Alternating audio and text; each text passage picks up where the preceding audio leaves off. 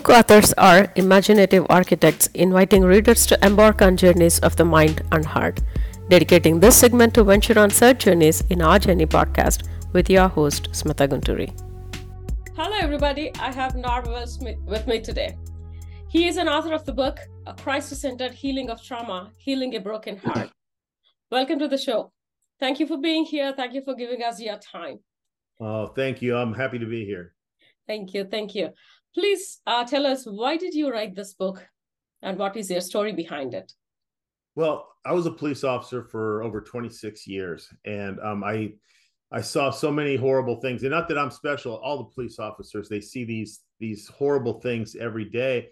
And I really didn't realize how it was affecting me emotionally.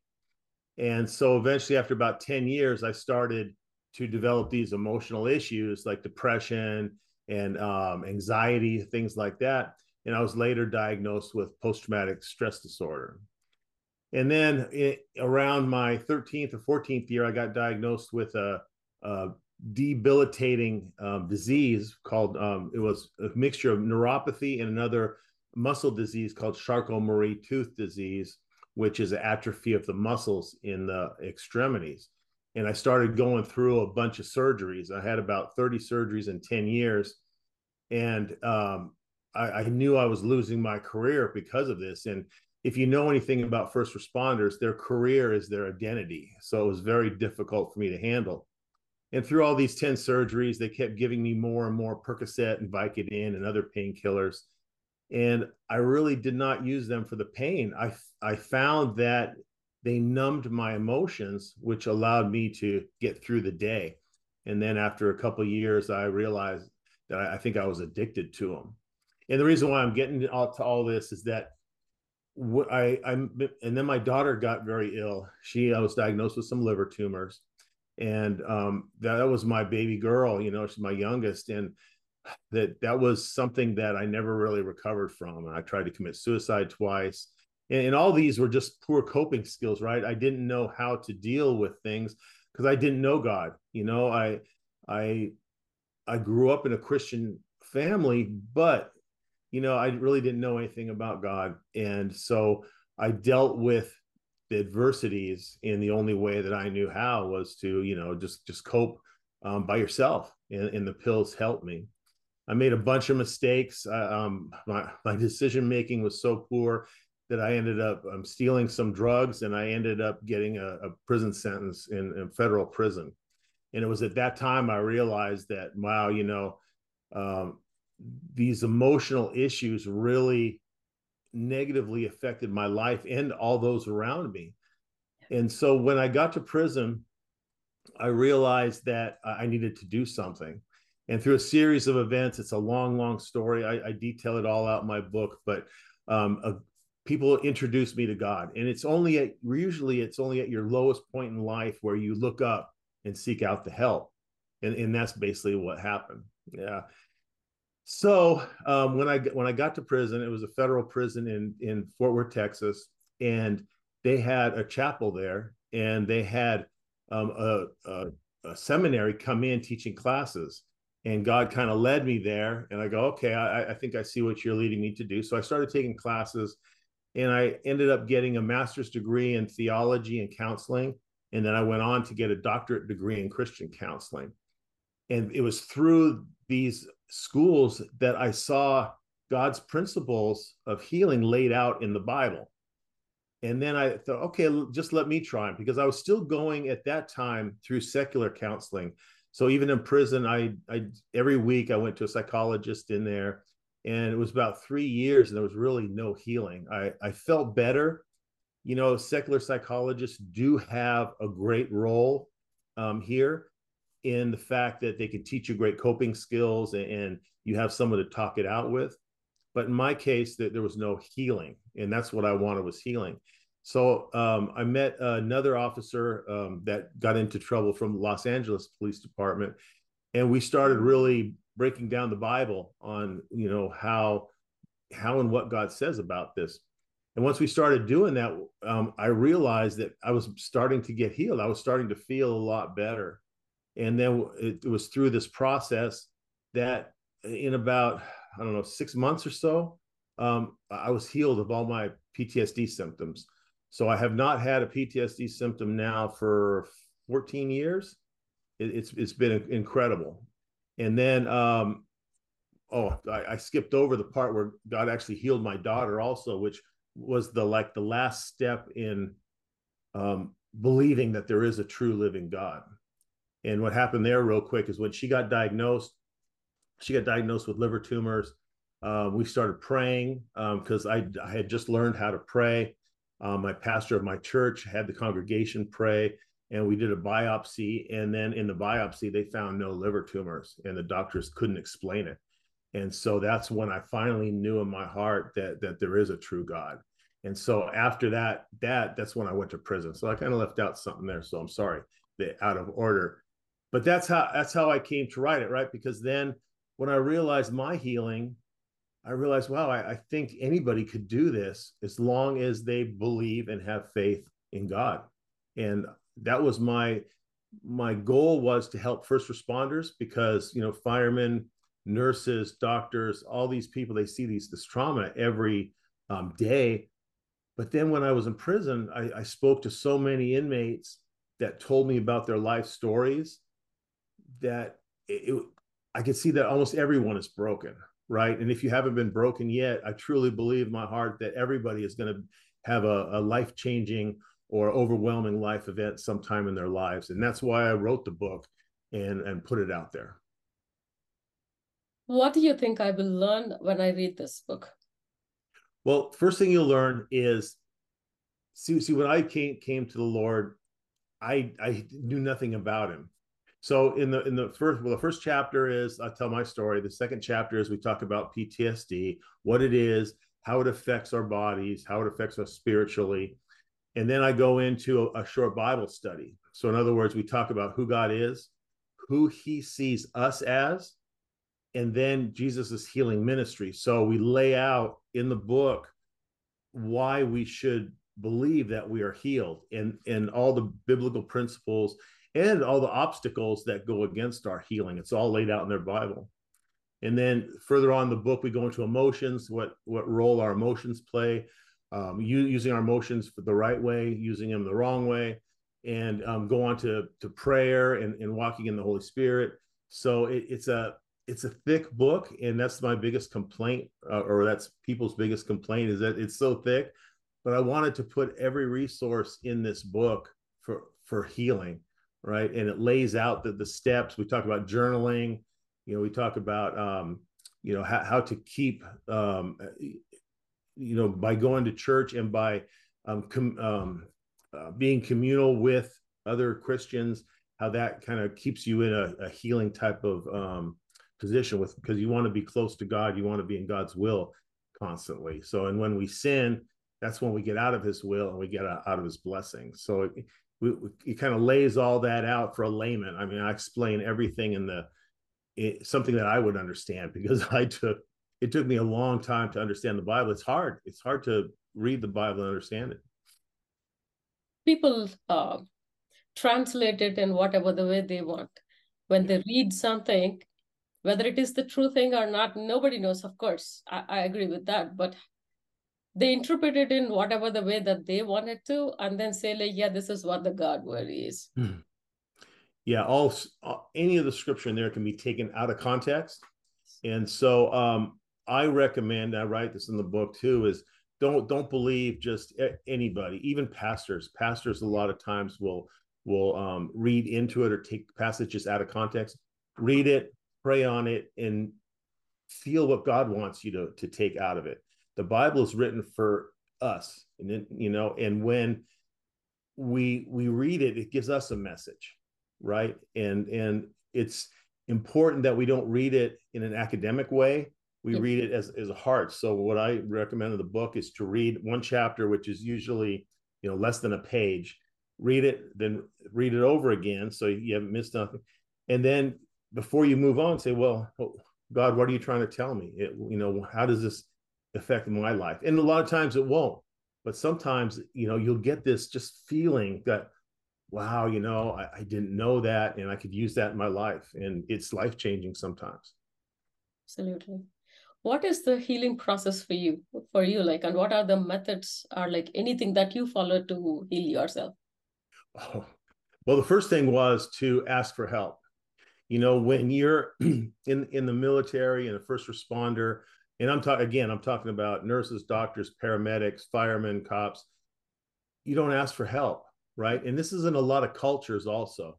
A lot of cultures really discourage men from being honest and open, exposing their feelings, and especially asking for help, because they'll say, well, you're not a macho man if you ask for help, right? So that's the first thing. And that's what I did. And that's what kept me oppressed for so long, was just being afraid to look weak. And that's wrong. We need to open up. We need to expose our trauma to the air, and that's the first step for healing.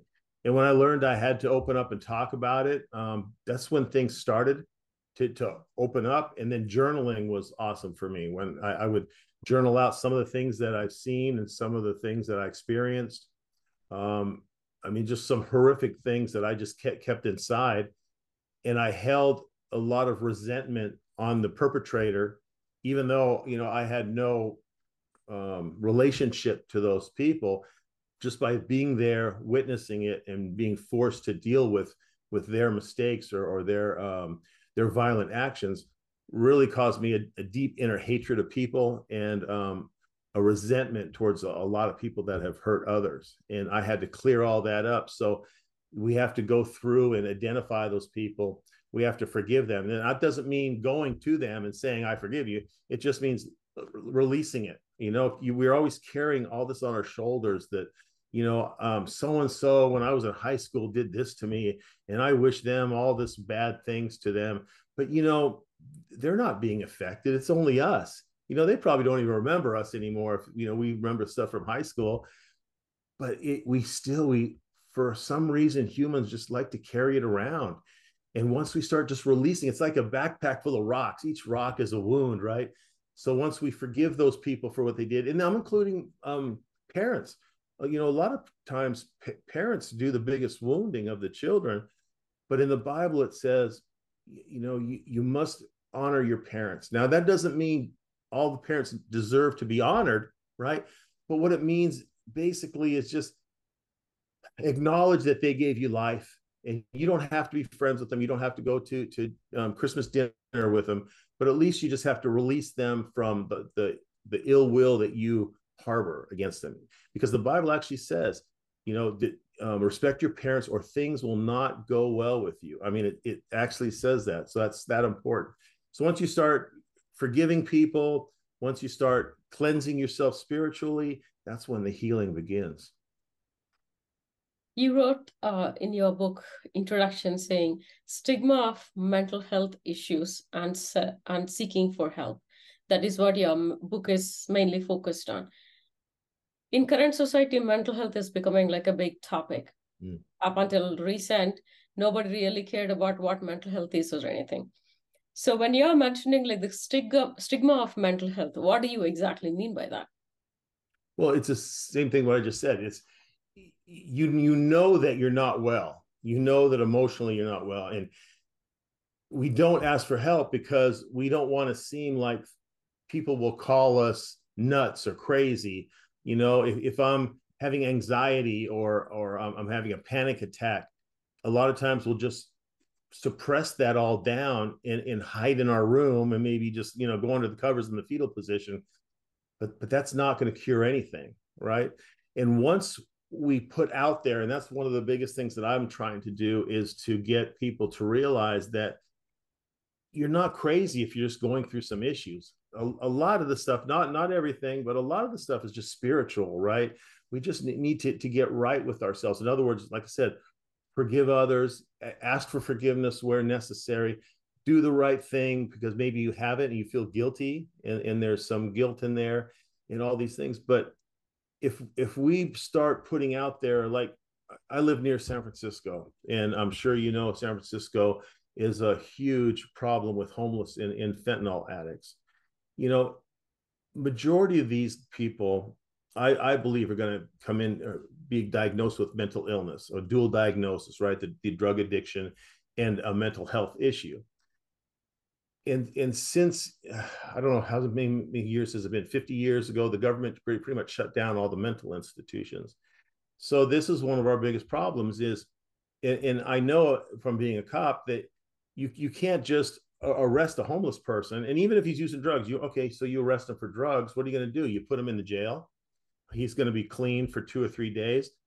But then society has no room for these, let's say non-violent people, because most of them are really non-violent. Then what happens? They kick them out and write it back on the street. There's no addiction process. There's no let's take you to a recovery program, anything like that, because the money's not there.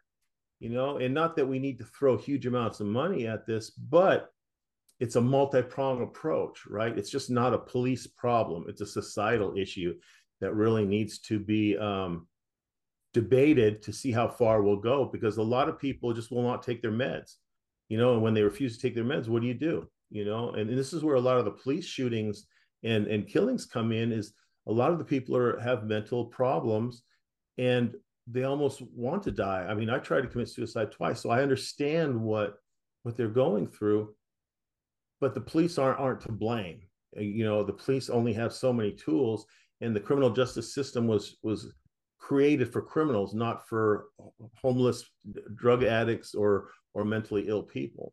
And so it bums me out when I see San Francisco get a bad rap, and for some reasons they deserve it, but others it's a societal issue. It's just not San Francisco. It's all over the country and all over the world. Being in service for 26 years, again, going to prison, that's like from this corner to that corner. How did you actually deal with it, being in power and completely powerless? Oh my gosh, it was very, very stressful. I mean, I was out on bail for 2 years, so I had 2 years to think about it and to really stress about it. So when I went in, I basically lied. I said I was a fireman. I didn't want to tell anybody that I was a cop, so I said I was a fireman. But after about 6 months or 7 months in, I really felt God talking to me, saying, listen, if you want to have any kind of a testimony, if you want to have any kind of credibility, you're just going to have to tell the truth. And luckily, I had some people from the church that had been in prisons before, and they kind of gave me a lot of tips, like, don't play with gangs, as soon as you get there. So the first thing you just arrive, that's the first thing they ask you, which gang do you hang out with? And I basically said, no, I'm a Christian, and I'm just going to I'm neutral. I'm going to spend my time in the chapel, and that's it. And they pretty much leave you alone. When they found out I was a cop, I had a few threats, but by that time, people kind of knew me and saw that I was helpful, and I was in the church, and I was actually helping some people with their law cases and stuff. So for me, it was not a hugely bad experience. There was some scary moments, but pretty much it was okay with me. But I truly believe that God was with me there. Listening to your story are like the ups and downs. I'm pretty sure that you might have had like the confidence issues. Were you confident all the time to talk to people, or like, yeah, to perform whatever you wanted to perform? Or like first time when you are talking to somebody that you found God and you wanted to help them, and while you wanted to talk to them, do you have any kind of a step back, like, will they listen to me? Or such self-questions, like confidence issues? Now or before my arrest? Before. Before my, oh my gosh, I don't like to admit this, but I was pretty much a narcissist. I mean, pretty much, I could talk in front of a group. I could take command. I mean, I achieved the rank of lieutenant, so I could be the boss, and I knew what I was doing. I felt I was a good cop until I wasn't, and that carries over now, I think, to what I'm trying to do in the ministry by talking to people and stuff. But now it's a little bit different, because there's a stigma of being a felon, right? So I had lots and lots of friends. Matter of fact, my only friends were police officers. But now that I'm home, none of those police officers will ever talk to me. They shy away from me. They won't stop by. They won't call. They won't do anything. It's only the retired guys that will really acknowledge me. So there is the shame and the guilt comes in. And to be honest, even though I write about it in the book, I still have issues with guilt and shame. Do you regret anything in your life? Regret? Mm-hmm. Oh, I mean, the decisions I made. So in my book, I show pictures, but I don't know if you can see this, but see my fingers are all bent up. Yes.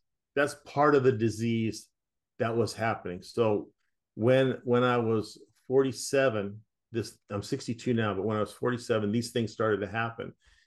And I felt that my career was ending because of this disease.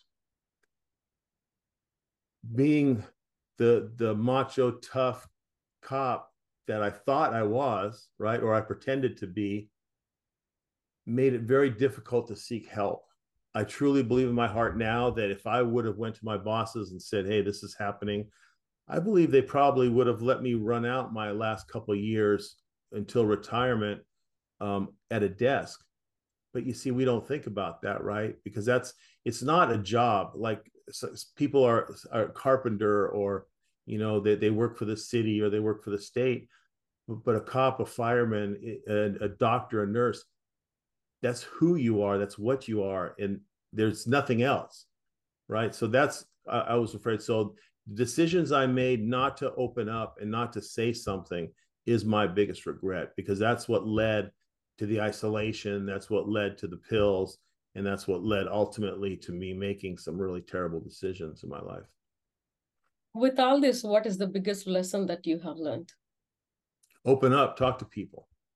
If you're hurting, if back in the early 2000s, when I was just starting to go through these medical issues and having these surgeries, my wife noticed. She said, there's something wrong. You really need to go talk to somebody, because she noticed that I was very depressed, and I basically said to her, "Hey, listen, I'm good. Believe me, this is just a little bump in the road. I'll be good tomorrow." But I wasn't, right?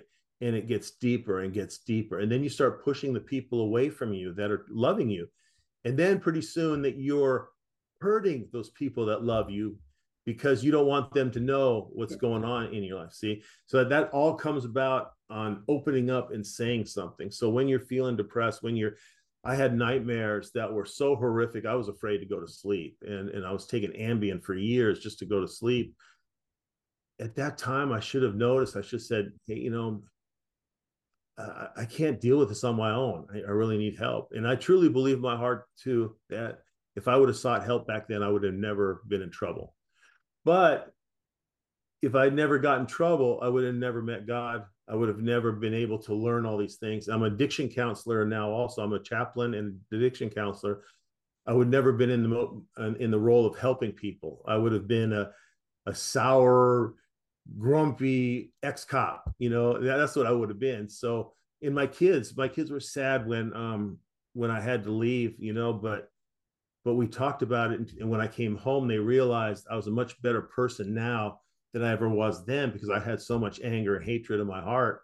And now I'm open to love and stuff. So they even said that the 8.5 years that I was gone is worth it to make me a better person. So you give and take, right? God has a plan. God knew exactly what he was going to do. And so I would not, if right now God said, "Hey, I'll give you a redo," I wouldn't take it. I would do everything the same way. Yes, I regret it, but that's what's made me right now. And if there's people out there that want to look down on me and say, "Well, you've been to prison, you're a scumbag," that's going to be them, right? I mean, I'm doing my best to make amends for the things I've done by doing these different jobs and helping the church and helping the homeless and all that. So I know what I did. I'm trying to make amends for it, but you can only do so much, and I can't. I have no control over what other people say. When you mentioned that you used to push people away without asking help or anything, who were your support system while you actually started your healing journey? Those guys in prison. I mean, it's there was a friend of mine from he was from well he wasn't a friend, he was a guy I met in prison, but he was Los Angeles Police Department, and he got in some trouble with drugs too, because he ended up having to shoot in two separate incidents, shoot and kill 3 people, and they were all legitimate. I mean, these guys tried to rob him. He got shot twice during it and stuff, but but he had learned a lot about the healing principles of the Bible. So he was my support system in there. And there was a couple other people. See, I don't want to say befriend, because I don't think you ever really make friends in prison, but people who support you and people that you support, even though they might have done some bad things. I think there's always redemption, right? As long as they're doing the right things to make amends. And that was, and his name is Ruben Palomares, and he changed my life. He taught me how to look at the Bible and read the Bible, but with the heart. While going through this journey, or like turning yourself towards God, pretty sure you might have heard a lot of people advising you, like, yeah, you have to do this, you shouldn't be doing that. What is the best and worst advice that you have heard for yourself? I'm sorry, I didn't quite understand. What is the best I did? What? Advice that somebody gave you. Oh, the best advice? The best advice I ever got was to open your heart to the Lord. I mean, And the worst? yeah, again, I grew up my whole life in a Christian family, but we really only went to church maybe Easter every other year. And it's not my mom and dad's fault. I mean, it's just the way Americans are, right? Oh. And so I never learned what God was about. So when this pastor that I met through another divine kind of meeting thing, he wanted me to open my heart to him, and I did. It took a while, but as soon as my daughter was healed, it was like, bam, that's it. God is real. So that was the best advice that I'd taken on that. What is the worst one? The worst advice, you could do it yourself. Don't worry about it. I went to this one psychologist who, the difference between a Christian counselor and a secular counselor is that in secular therapy, the goal is to increase your self-worth, your self-confidence, right? But in Christian counseling, the idea is to focus on God. And then when you focus on God and you do the right thing, God changes you from the inside out. So he was kind of poo-pooing Christianity. Not that he was telling me not to, but he says, listen, you have to work on yourself, love yourself. And yes, that's important. You have to love yourself, but without loving in God and having a relationship from him, because we're separated from him, we can't really have that relationship with ourselves. And it took me a while to understand that. And when you look in the Bible, and this is all in the book too, when you see the scriptures that revolve around that, you can see that's what he wants us to do. God takes us through everything. He will be with us through our pain. He will be with us. And even though he allows us to go through difficult times, he will make those difficult times into something positive. It may not seem like it at the beginning. If you would have asked me, 4 or 5 years ago, well, what good is he doing in your life? I don't know yet, because yeah. But now I see his plan, right? I see that he allowed me to make the mistakes, and he's guiding me in the direction of doing this. Since you talk much about God, what does love mean for you? Well, I think there's a couple of different kind of loves. There's the love that God has for us, which is the unconditional love. And I think that's the same with like dogs and cats. They just love you no matter what. Children, they could have the worst parents in the world that beat them and don't give them food, and they leave them alone, but the children still love them unconditionally. And then there's the love of like a husband and wife, because you can't say that that's not unconditional, because a lot of times there are conditions, right? Well, I'll love you until you cheat on me, then you cheat on me, then I won't love you. See, so there's two kinds of love. Right now, I'm focusing on the relationship with my wife, because she was a wonderful person to this whole thing. She knew me years before my breakdown, so she knows who I really was, right? And during that 8.5 years, it was just miserable for her, and she stuck with me, and I'm so grateful. So now I'm focusing on that love, right? And that, to me, that means to treat her like she deserves to be treated. Don't do anything stupid. and just focus on her. But I think there's two kinds of love. That's just me, though. What is success in your life? Success in my life is reaching as many people I can to seek out help if they need it. And if they don't need it, which is awesome, be that person that others can seek out. Be that person that, hey, how are you doing today? Put your arm around, hug somebody, smile. Even if you don't know them, hold the door open for people. Just little things that show Jesus in us, right? Because I believe that if Christianity has such a bad name in a lot of circles, because everybody knows what Christians are against. Not many people know what Christians are for, right? And the churches do a real bad messaging. And unfortunately, there's a lot of bad people in the church, just like the bad people everywhere, right? So it doesn't mean we have to give money. It doesn't mean we have to feed the homeless. It just means that we have to have a good heart. You see somebody on the street, hi, how you doing? A friend, call somebody you haven't talked to in a few weeks. Hey, haven't heard from you. How are you? Stuff like that. That's what Christianity is. It's love God and love your neighbor.